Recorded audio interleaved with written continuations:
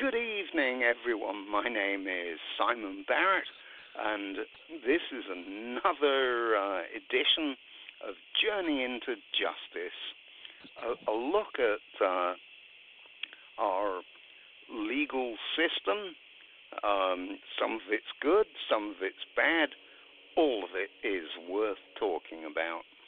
I'm joined, as always, by my good friend, attorney and author Mark Bello. Mark, welcome to the program. Thank you, Simon. Good to be with you again. I thought this week, just because it's so much fun, we could dive a little deeper into the subject of sexual abuse by the clergy. Your debut novel was Betrayal of Faith, which I thought was a cracking read. And it wasn't until very recently that I discovered that it was loosely based on your own experience. I'll say some years ago, but I think it was. I think the real term would be quite a few or quite a lot of years ago, representing abuse victims. Recently, as in within the last 2 weeks, I watched a really interesting and enthralling documentary. The title of it is Spotlight, and it's all about what happened in Boston. The investigative team from the Boston Globe that looked at the Catholic clergy and that they thought they had maybe one or two priests that were abusing children. And as the documentary unfolds, the one or two turns into 90. At least I think that was the number. Have you seen this documentary, Mark? Well, I've seen the Academy Award-winning movie, which is called Spotlight. I'm not sure if there's a documentary, but if there's a documentary by the same name, I have not seen that. But the movie Spotlight. I'm sure it's the. I'm sure we're talking about the same movie. That's a terrific movie and an excellent representation of the press breaking a scandal and bringing the church to its knees based on their reporting. From a legal standpoint, the movie did not highlight or depict the scandal from a legal standpoint. It was much more focused on the press and the press's exposure, particularly of the Boston scandal, in the, I want to say, late 90s, early 2000s.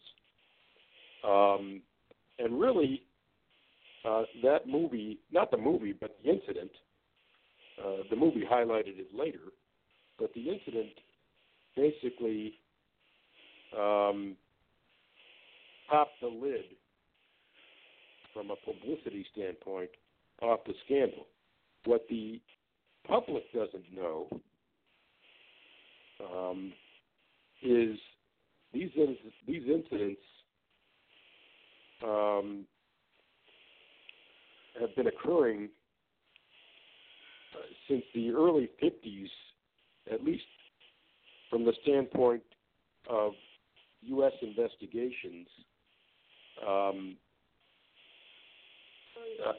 Investigational information goes all the way back to 1950.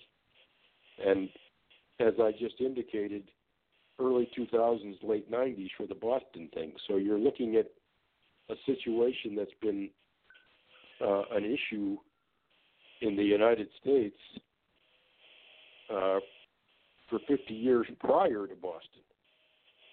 So that should give you a little focus on what we're dealing with in terms of how far back this goes.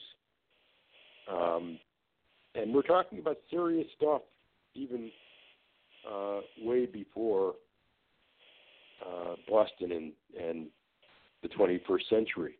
My case, for instance, happened in the 80s. The incident that Betrayal of Faith not is based on, but what prompted the Betrayal of Faith. The two boys I represented were molested in the late 70s.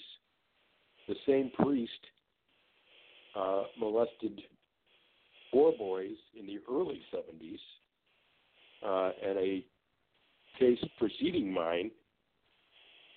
And this will give you an example of the tactics that we're talking about. To get a few more bucks for his client, the lawyer agreed to a seal of the court file. So, and a confidentiality agreement. So I had to track these people down and beg them to talk and go to court and unseal the file in the interest of public policy. I used a public policy argument to persuade the judge that all they were doing was covering up civil and criminal crimes. And I was successful in unsealing the file and persuading the family to provide depositions in our case. And those prior incidents and the church's cover-up of them are what resulted in a positive resolution of the cases I handled. One little side note, the case was filed on the 18th birthday of the youngest brother of the two boys, the youngest of the two. In Michigan, if the statute of limitations has run, and we're looking at a statute running in either a year to 3 years, depending on what we alleged. So the statute of limitations had run on these two boys. I filed the case when I first got it, and that was on the birthday of the youngest boy. So the oldest boy was shut out. I could only represent one of them. When I met with the church and brought that to their attention, they assured me that they would compensate the older brother and pay for any psychiatric treatment he needed. And they failed to do either. So this is the kind of thing you're dealing with. You're dealing with cover-ups, secret transfers, files being sealed, records being hidden, clergy people lying under oath. It's pretty sad and kind of unbelievable. You know, you see a rather famous cardinal on television, and he is revered in your town, and you think maybe he'll be Pope someday. What a great man. and he comes to a deposition and lies to you. It's mind-boggling. I guess what I am having trouble wrapping my head around is the sheer scale of the problem. I did a Google News search earlier this afternoon. All I typed in was Catholic sex abuse. Boy, I got reams and reams of articles. This problem has been around for so many years, and the Catholic Church has paid, I think, a fairly substantial amount of money, to make it go away, but it doesn't seem to be going away. What's the problem? And is still paying. Right. If I knew the secret sauce to answer that question, I would give it to you. I've been wrestling with this issue since, like I said, the mid '80s. And by the way, to address your point about money, we're looking at an amount higher than $3 billion in verdicts and settlements in the United States alone. I'll get to the issue of this being a global problem rather than just a national one, but you mentioned money, and the answer is more than $3 billion has been paid out in verdicts and settlements in the United States. You mentioned bankruptcy, and 19 orders or dioceses in the United States have filed for bankruptcy protection.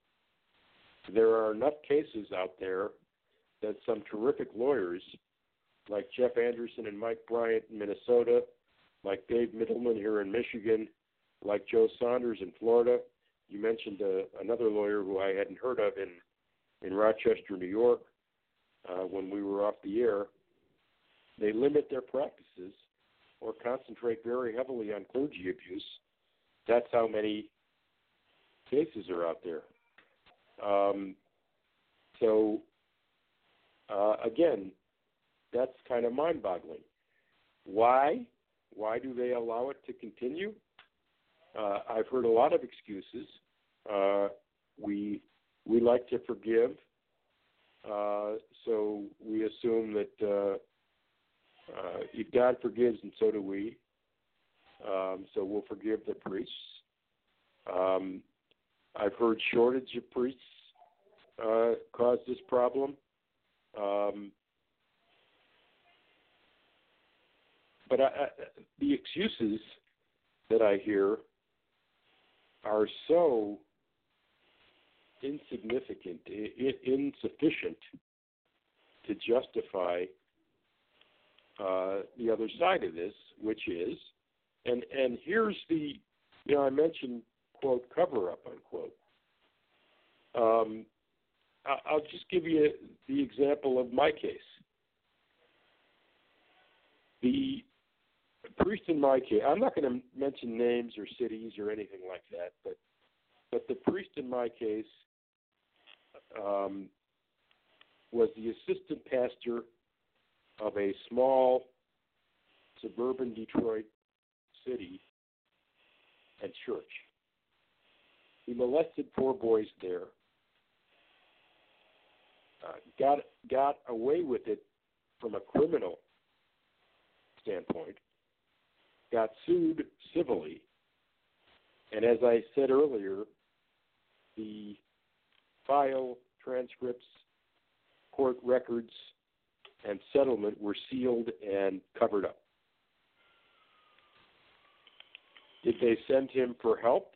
Did they send him to a monastery? Did they send him for psychiatric treatment? Did they defrock him? No. They transferred him quietly, without letting the next community know, to another parish in suburban Michigan where my clients lived. And there, because the community didn't know anything about this guy, there he took these boys on a camping trip and molested the two boys I represented. Why would you send a predator priest, a priest who has molested 4 boys, and you're aware of this, to a second parish in a neighboring community and permit him to do it again? Now, if that doesn't shock you, how about this? When he is exposed for molesting the 2 boys that I represented, the mother does not want to remain silent, and she presses criminal charges against him. Criminal charges are pressed. The prosecutor negotiates a plea, and the priest does 6 months in jail. He's let out of jail, or let's say when he does his time, when he gets out of jail, what does the church do? They transfer him to another parish where he is again exposed to young teenage boys. The difference between that transfer and the transfer that caused my clients pain and suffering is that we did not remain silent. We did not allow them to cover it up. And in fact, I called I'm giving it away, but I'll say it anyway. I called the newspaper in the town he got transferred to, and I told them that they had a predator in their midst. And they published a front page article that exposed him for the predator he was. After that, they still didn't learn their lesson. Can you believe this? They transferred him again to another community. And I got wind of the fact that they transferred him again, and I notified the paper in that community. And finally, when they figured out that Mark Bello was going to follow this guy wherever he went, and was going to call the newspaper of every town they sent him to, they finally defrocked him. And that is the story of the case that led to Betrayal of Faith. That is such a sad story. I mean, scary. Scary more than sad. Yep. I mean, number one, at the very first instance of abuse, why didn't the kid come forward and get the guy arrested? I know the answer. It's because the child believes in the greater good, shall we say. You know, it's a con job. Would you agree with that? You've absolutely got the right idea. What was going on is when you say come forward, there's different ways to come forward. First of all, keep in mind, and this is portrayed in the book, in Betrayal of Faith, keep in mind that the idea, you're 13, 14 years old, you've had sex with the priest. You want to come forward and tell people that you've had sex with the priest? Right. You're not gay.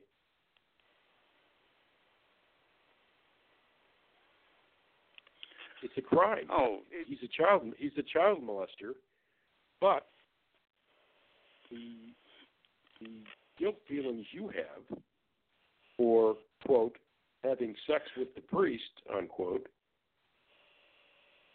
decriminalizes it, if you will, in your mind, and there's an embarrassment factor. Maybe you go to Catholic school. Maybe you go to public school. You want to go to school and be the guy that had sex with the priest? So there's this issue of being quiet in general. Now, let's suppose that you feel that this criminal should not get away with this. Who do you go to if you're a Catholic? Answer, you go to the church. Who is his superior? The Monsignor, the pastor, the cardinal, the archbishop in your city, in your community. What do they tell you? We'll take care of this, but we don't want scandal. We don't want the city to look poorly on the church. So let's handle this quietly. We'll take care of everything. And they maybe offer some treatment. They maybe offer some money. They quickly get documents signed that prevent you from talking about it publicly. And as I indicated, they then transfer the predator out of the community. Now, I'm speaking very broadly. I'm telling you what happened back in the 70s and 80s in the case I handled. I had a couple of conversations with some guys who I know handle these cases today, and I wanted to have them on the show today, but they couldn't swing it on their schedules. I'm hoping to get them to come onto a future episode. But if you watch the movie Spotlight, if you've read about incidents like the one I handled and wrote about in my book Betrayal of Faith, it seems that the behavior gets repeated over and over and over again. And while I don't think they can get away with the conspiracy of silence today that they got away with yesterday, they still can very effectively silence devout religious people into doing what's, quote, good for the church, unquote, rather than what's good for society and what's good for their own children. It's at the end of the day, when you think about this, and I feel terribly for the woman who was the mother of these 4 children. I met her. She's a nice lady. Her kids are fine kids. But to allow the church to cover this up the way they did facilitated the molestation of the 2 boys that I represented.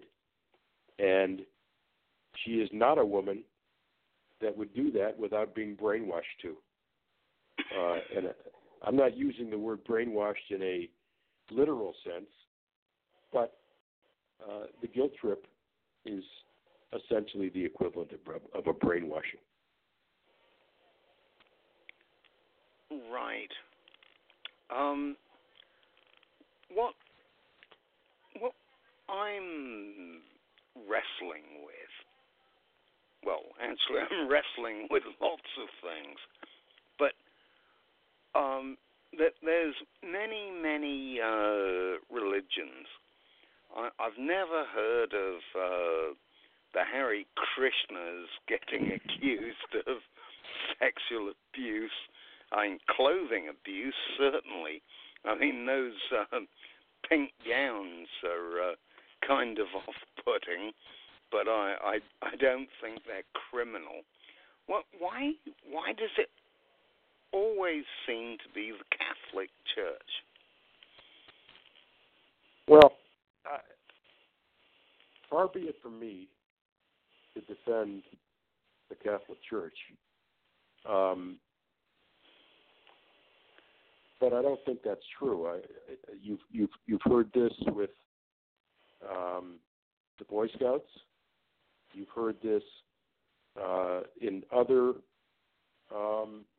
religions. In my religion, Judaism, there was an abusive rabbi back in the day. I don't remember the specific incidents, but it's not limited to the church. The problem with the Catholic Church is the tolerance of the behavior and the conspiracy of silence and transfer that I just described. If you have a predator in your midst, identify him, charge him, criminalize his behavior, and get rid of him. Instead, they transfer him from place to place without supervision and let him do it again. And that's the thing that I still, to this day, can't understand.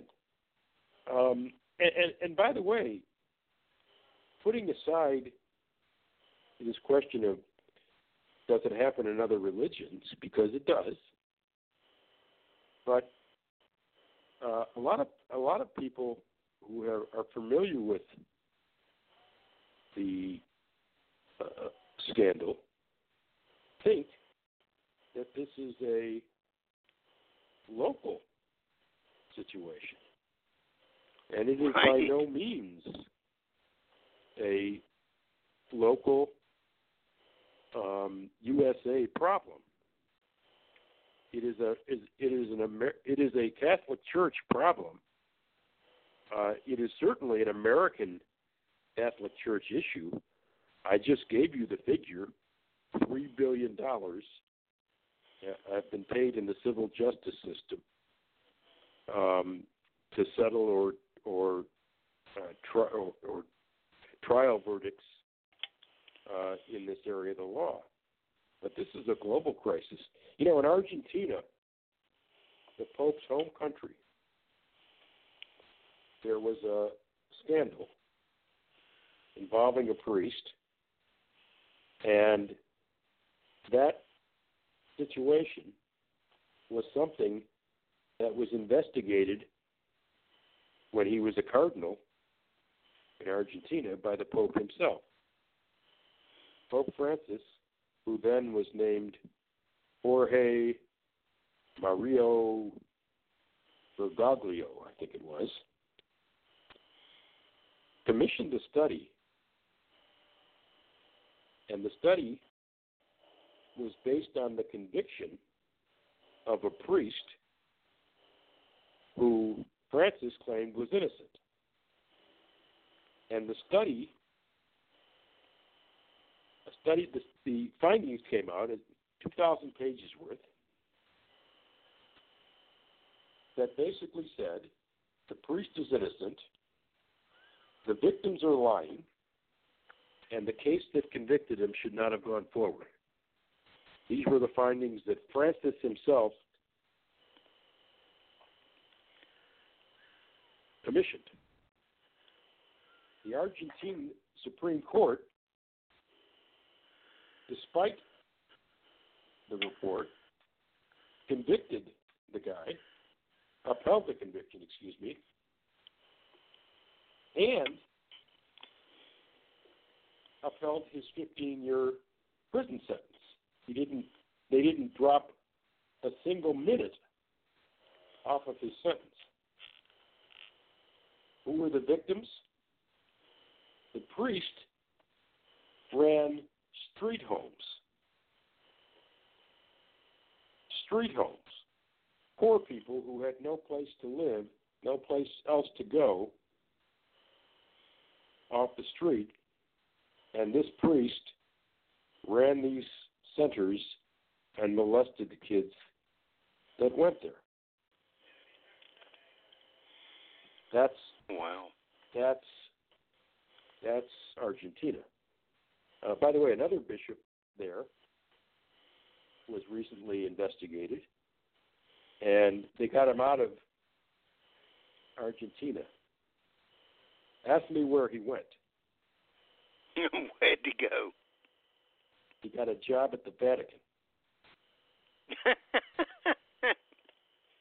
Perfect.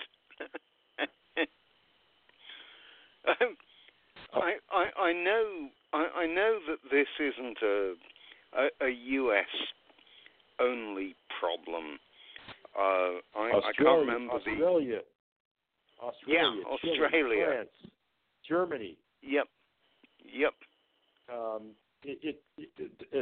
Ireland. The list goes on and on.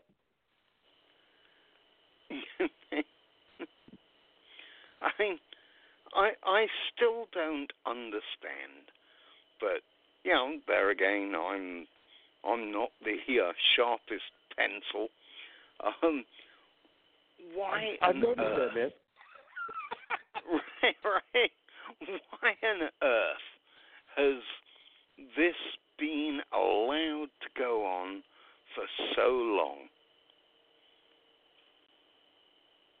Again, you've asked me the same question because you're so shocked by it, and I agree with you.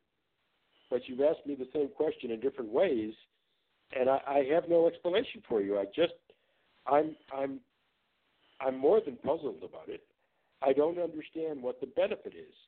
The only excuse I've ever heard is shortage of priests. Okay, if you have a shortage of priests, you're going to stick a child molester in a position where you can molest more children because you have a shortage of priests?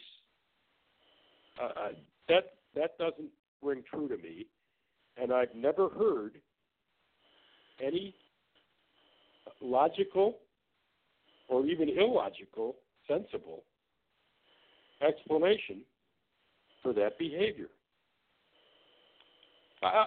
By the way, interesting little side note about the spotlight situation and the Boston scandal that resulted in the movie.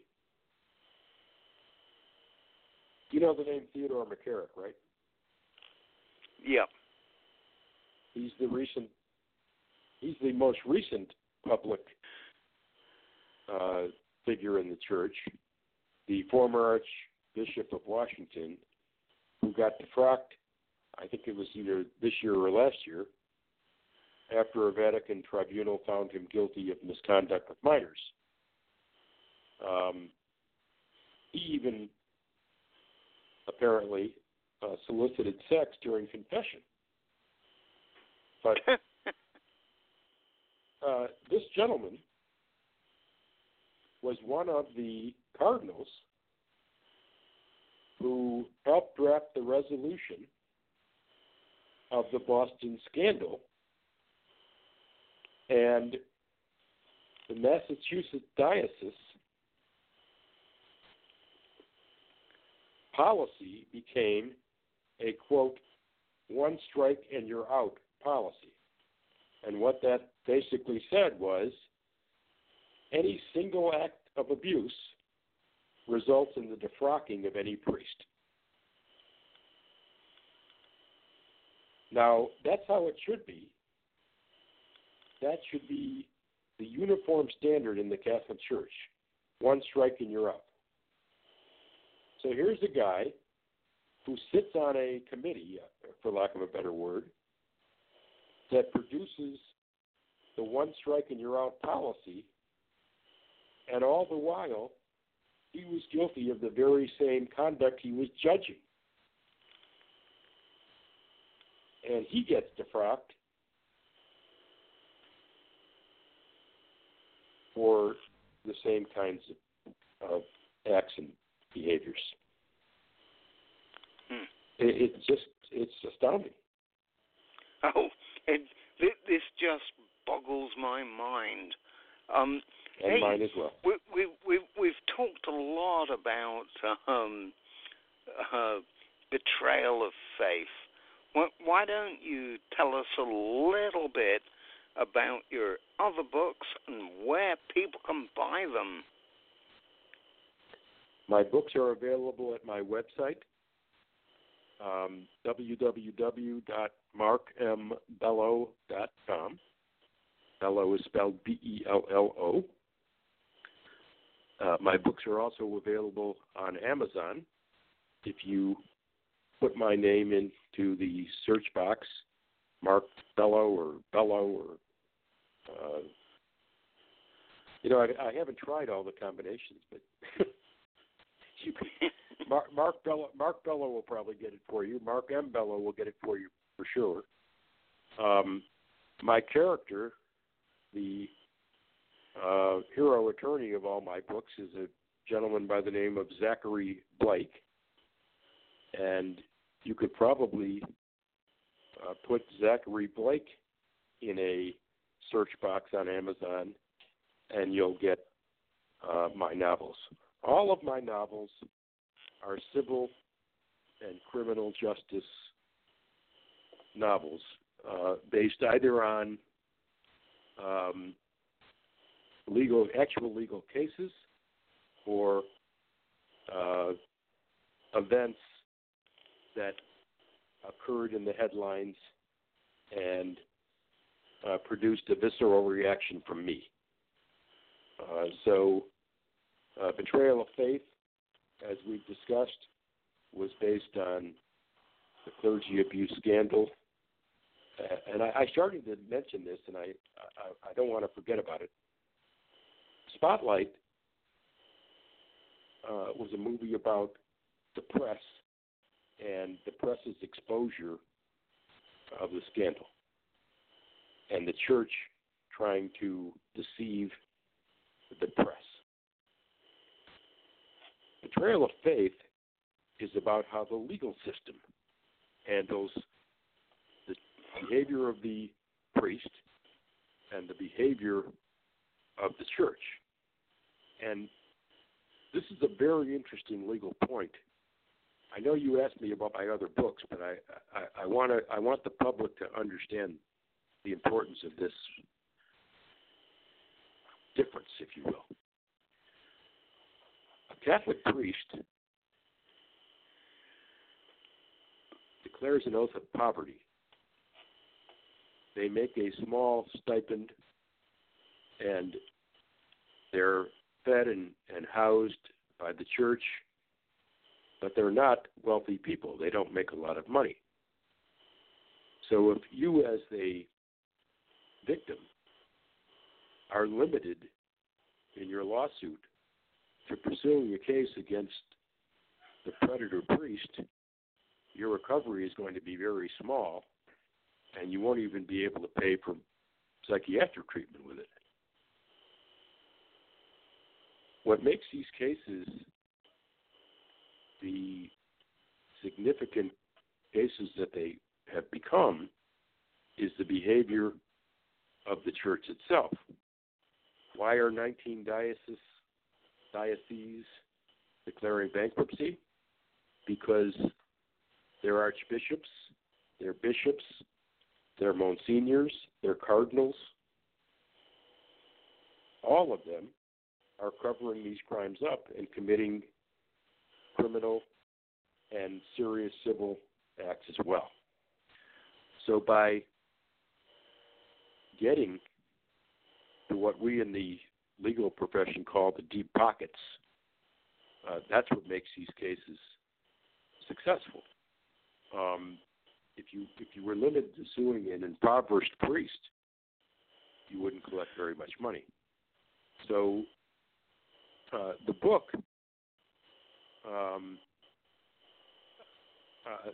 by the way, the cover-up that I described has a lot to do with what I just said.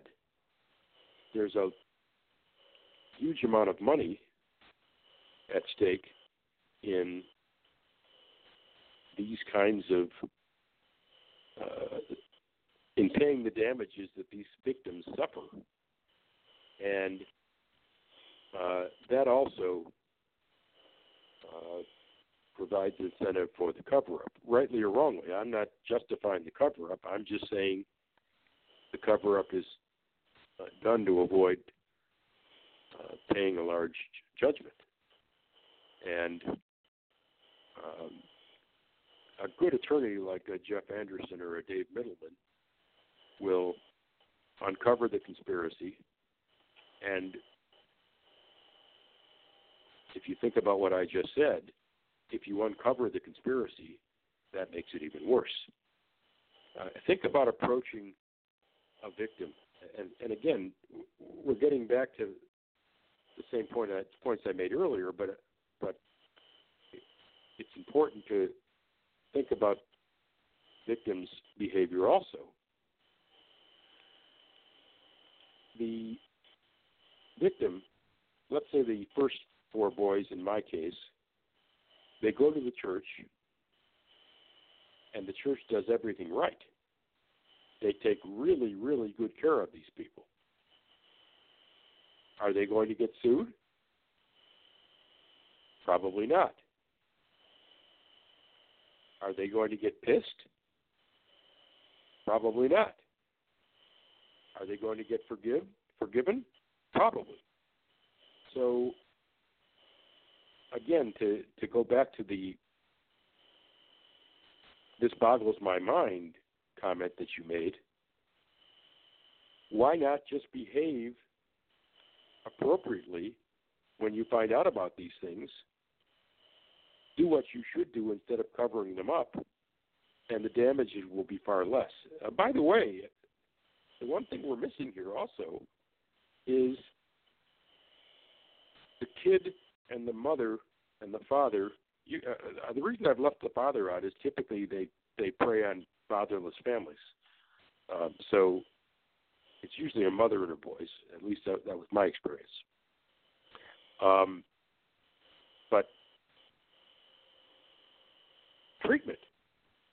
If these kids get treatment right away, their damages are going to be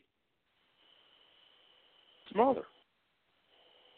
Their long-term harm is going to be smaller.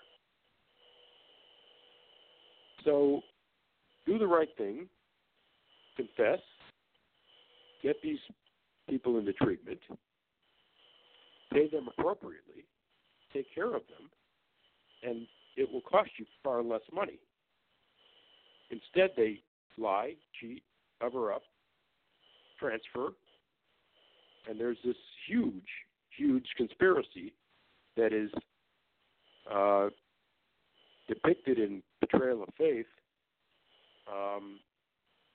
through a clandestine organization within the church called the Coalition. That's the biggest fictional part of this. But as an attorney fighting these people, this organization, that's what it felt like. There was a CIA within the church that handles these things and tries to cover them up or resolve them quickly and quietly by any means possible. And I created this organization that does this. That's how it felt. So I wanted to make those points because it's important for the public to know that there's a right way to handle this, even if you have a predator working for you, and there's a wrong way to handle it. And the church, almost always back in the day, handled these things the wrong way.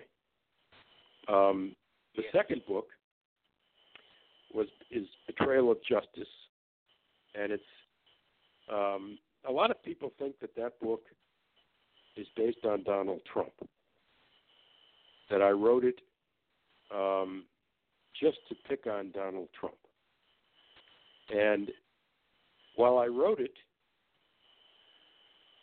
first of all, what most people don't know when they read it is that I wrote it in 2016. So when I finished the book, Donald Trump was not president of the United States. The 2016 election was winding down, and I was hearing things like Latinos are sending, or Mexico is sending its worst people here. They're murderers and rapists. I was hearing things like a Muslim ban in the United States. And when you're a minority like I am, and you start hearing other minorities being picked on, it doesn't take a lot to make you say, "Ere but by the grace of God, go I." Am I the next minority to be picked on? So I decided to write a book about a bigoted president who did a lot of bad things while in office and did institute a Muslim ban, did build a wall, did discriminate against minorities, did have a foul mouth. And I basically dared. Now, I'm a small little guy. He's never read my book, and he doesn't know who I am, or at least I don't think so. But in my book, I basically dared Donald Trump not to be that guy. Sadly, he became that guy. And you will read in Betrayal of Justice a lot of stuff, a lot of things that the president does that you think, as a reader, I took from things Donald Trump did while he was in office. And the answer is, no, I didn't. It's the other way around. I predicted that a guy who talks like this man did in 2015 and 16 might be the kind of president that does these kinds of things. And lo and behold, he didn't. He disappointed me rather than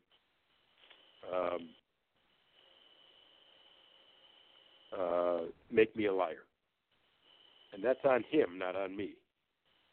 There are a lot of people who think my book is essentially a hit job on the president. And I tell everybody that says that I wrote it before he became president. So how is it possible that I could have been picking on anything he did while he was in office? So that's Betrayal of Justice. It's about a bigoted president and a young Muslim woman whose family is deported, and their mosque is targeted by white supremacists. She takes it upon herself to try to find the perpetrator of this conspiracy against her mosque. She finds him. The guy is murdered, and she gets accused of his murder. And that's where Zachary Blake comes in. That's Betrayal of Justice. Betrayal in Blue, the third book, is a follow-up, a white supremacist follow-up of Betrayal of Justice.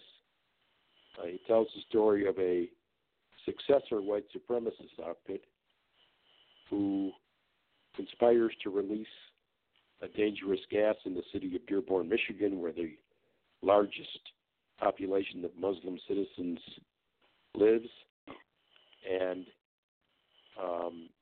the cop who tries to track down the mastermind of that attempted terrorist act ends up being accused of killing the terrorist by a small-town police force, which is why it's called Betrayal in Blue. One police force betraying another cop. I call it cops versus cop.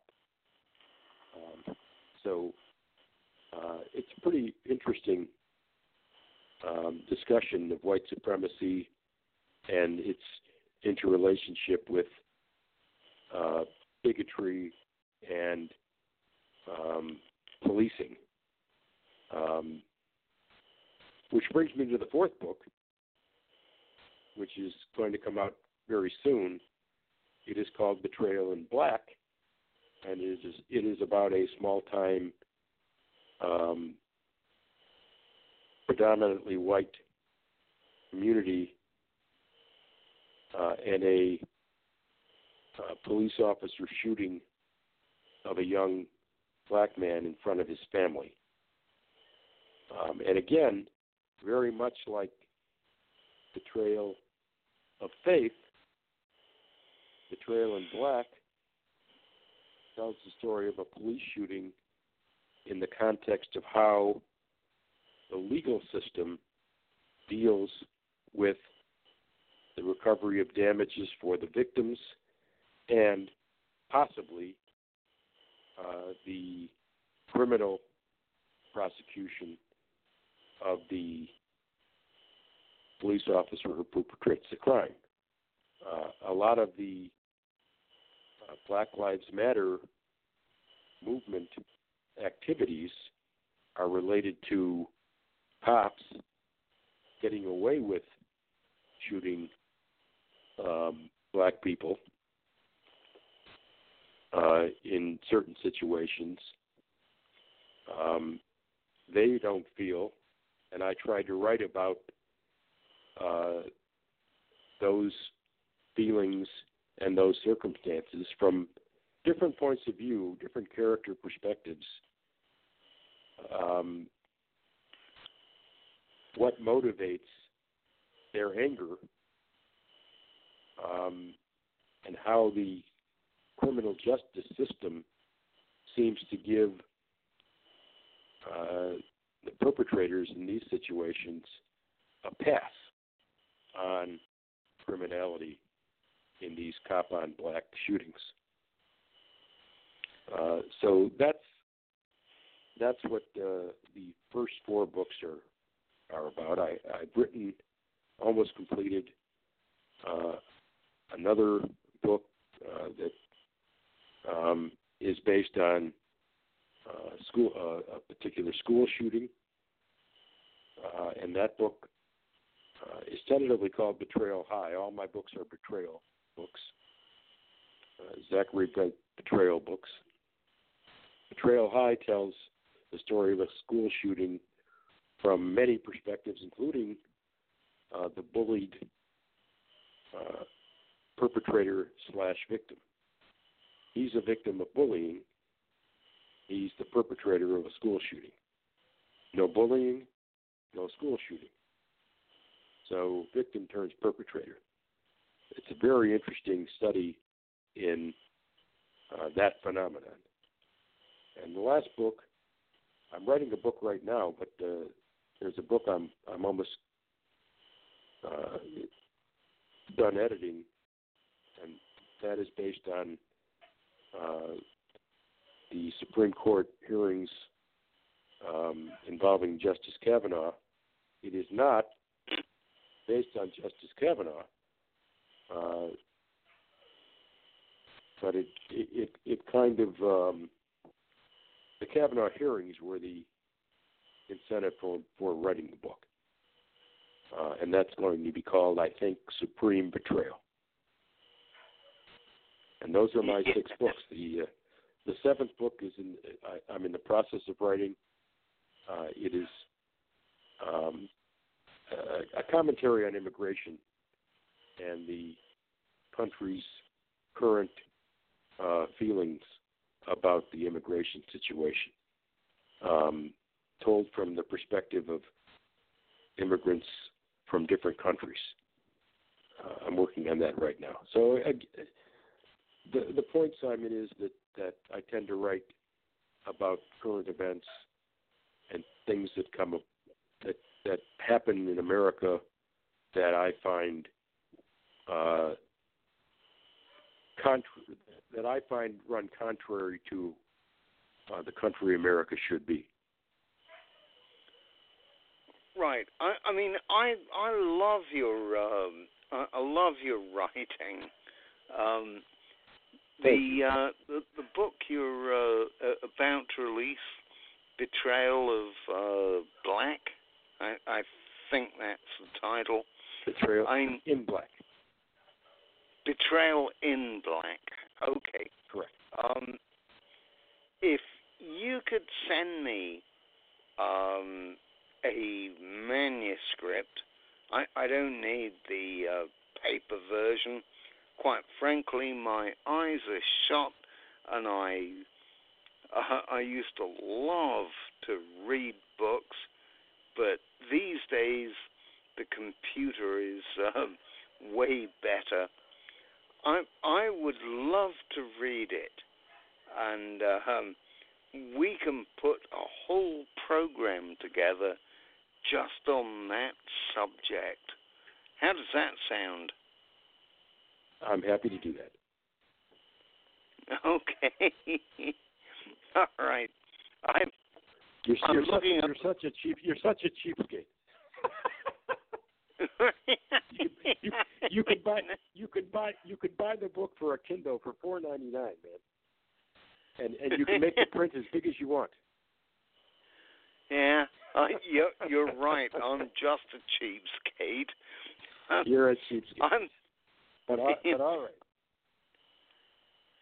I'm looking at the clock, and we've got about 3 minutes left, so clearly not enough time to explore another subject.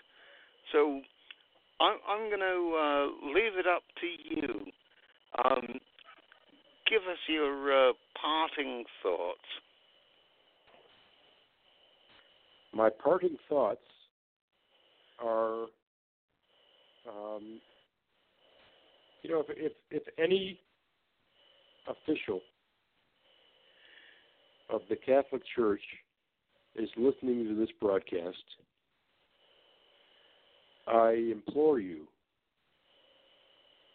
to turn back from your despicable behavior and start behaving like the religious, caring,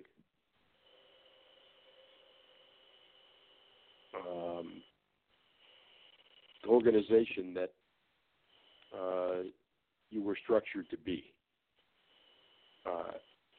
As Simon indicated and as I indicate, it boggles the mind that a predator would abuse children and then be transferred to another community to abuse more children without that community being told or informed that there is a predator in their midst. And, again, I'm not jumping on a soapbox and saying I'm the greatest lawyer in America for doing what I did, but I was a young attorney at the time. I had been practicing for 6 years, and as a young man in my 30s, it was very obvious to me that this idea of hiding a predator from the public was a bad idea. And wherever this man went, I was going to expose him. And somebody like that, in every community in America, in every community around the world, if the church was confronted with a Mark Bello in every community that they tried to do this in, you would not see these kinds of events occur. So I encourage the church to do the right thing, the victims to do the right thing, the communities that are aware of the conduct to do the right thing, and the attorneys who are offered more money for their clients to look the other way and keep things quiet should also do the right thing and not sign non-disclosure agreements, not agree to seal their files, make sure that wherever this predator goes, the public is aware of who he is and what he is so that these kinds of things stop happening. And okay, Mark. that's essentially my take on the situation. I have to let you know, we just went off air. We went over an hour. All right. But it's okay. On the recording, we're still going to be here for 15 minutes. Alrighty. Anyway, I think it's time to... Pardon? You want to have your bail conversation for the recording or no? Or you want to do that next week? No. We'll do it another day. You got it. Mark, this has been a splendid program. I hope you've had as much fun as I have. I always have fun. Right. Okay. So, everybody, till next week, this is Simon Barrett and Mark Bello wishing everyone a happy, healthy, and safe week. We'll be back again next Monday with a new program. Who knows what we'll be discussing? Till then, goodbye. Thanks, Simon. Bye, everybody. Bye.